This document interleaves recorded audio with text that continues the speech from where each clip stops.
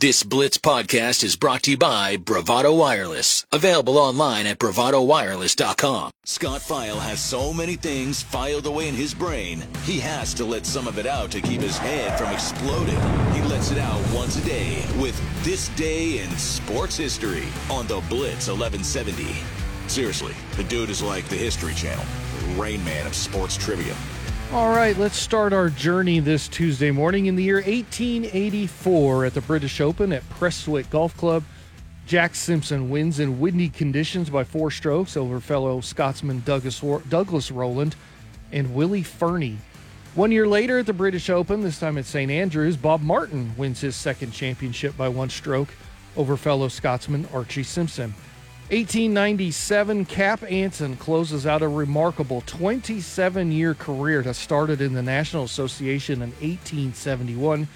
He hits 2 home runs against St. Louis at the age of 46. He becomes the oldest player to ever homer in the big leagues.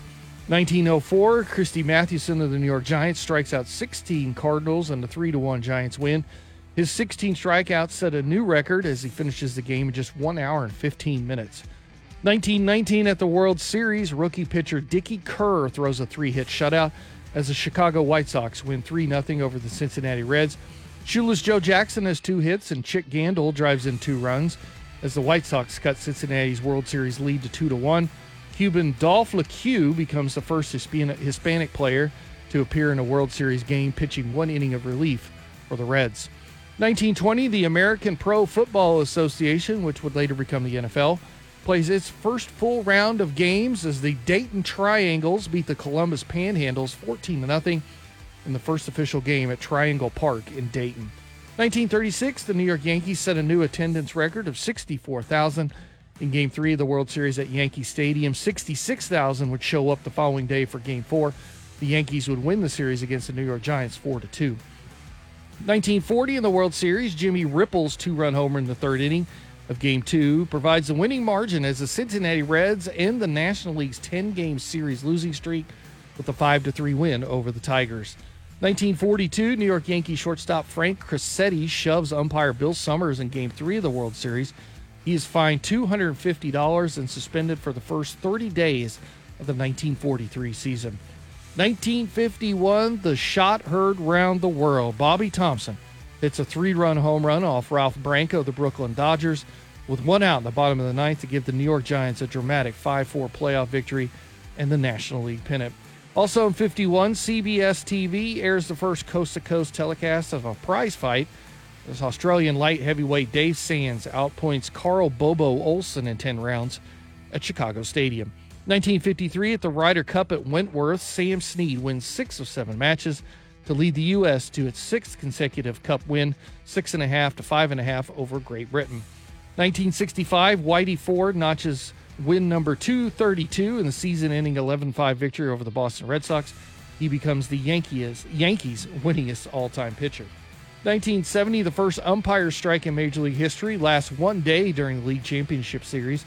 AL and NL presidents recognize the newly formed MLB Umpires Association and negotiate the labor contract. 1971, American tennis star Billie Jean King becomes the first female athlete to win $100,000 in prize money in a single year when she wins the $4,000 Virginia Slams tournament in Phoenix. 1972, Rorick Harrison homers as Baltimore beats Cleveland 4-3 in the second game of a doubleheader. Now, why is that noteworthy? Well, with the DH on the horizon, it will be the last home run hit by an American League pitcher until American League play or interleague play 25 years later. Also in 72, future Baseball Hall of Fame left-hand pitcher Steve Carlton wins his 27th game as Philadelphia beats the Cubs 11-1 at Wrigley Field. Almost half of Philly's 59 wins were won by Carlton.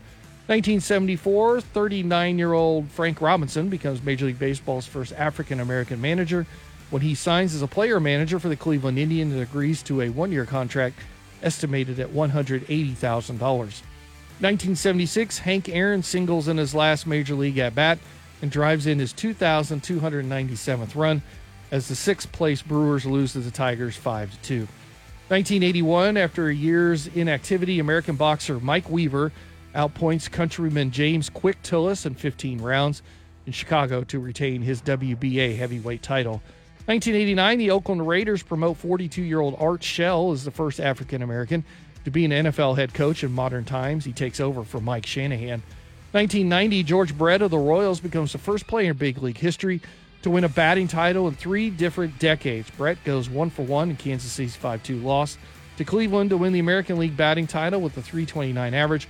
Brett also won AL batting titles in 76 and in 1980. In 1990 as well, Willie McGee becomes the first big leaguer to win a batting title in a league in which he didn't finish the season. McGee, who had a .335 batting average when St. Louis traded him to Oakland on August 28th, wins his second National League batting crown when Dave Magadan of the Mets fails to catch him on the season's final day. 1995, one of those where were you when moments when former NFL running back, broadcaster, and actor O.J. Simpson found not guilty in the murder of Nicole Simpson, Ron Goldman, in Los Angeles. 1997, Carolina Hurricanes lose the NHL franchise's first home game 4-3 against the Penguins in Greensboro. Also in 97, the NHL played games outside North America for the first time as the Vancouver Canucks beat the Mighty Ducks of Anaheim 3-2 in Tokyo.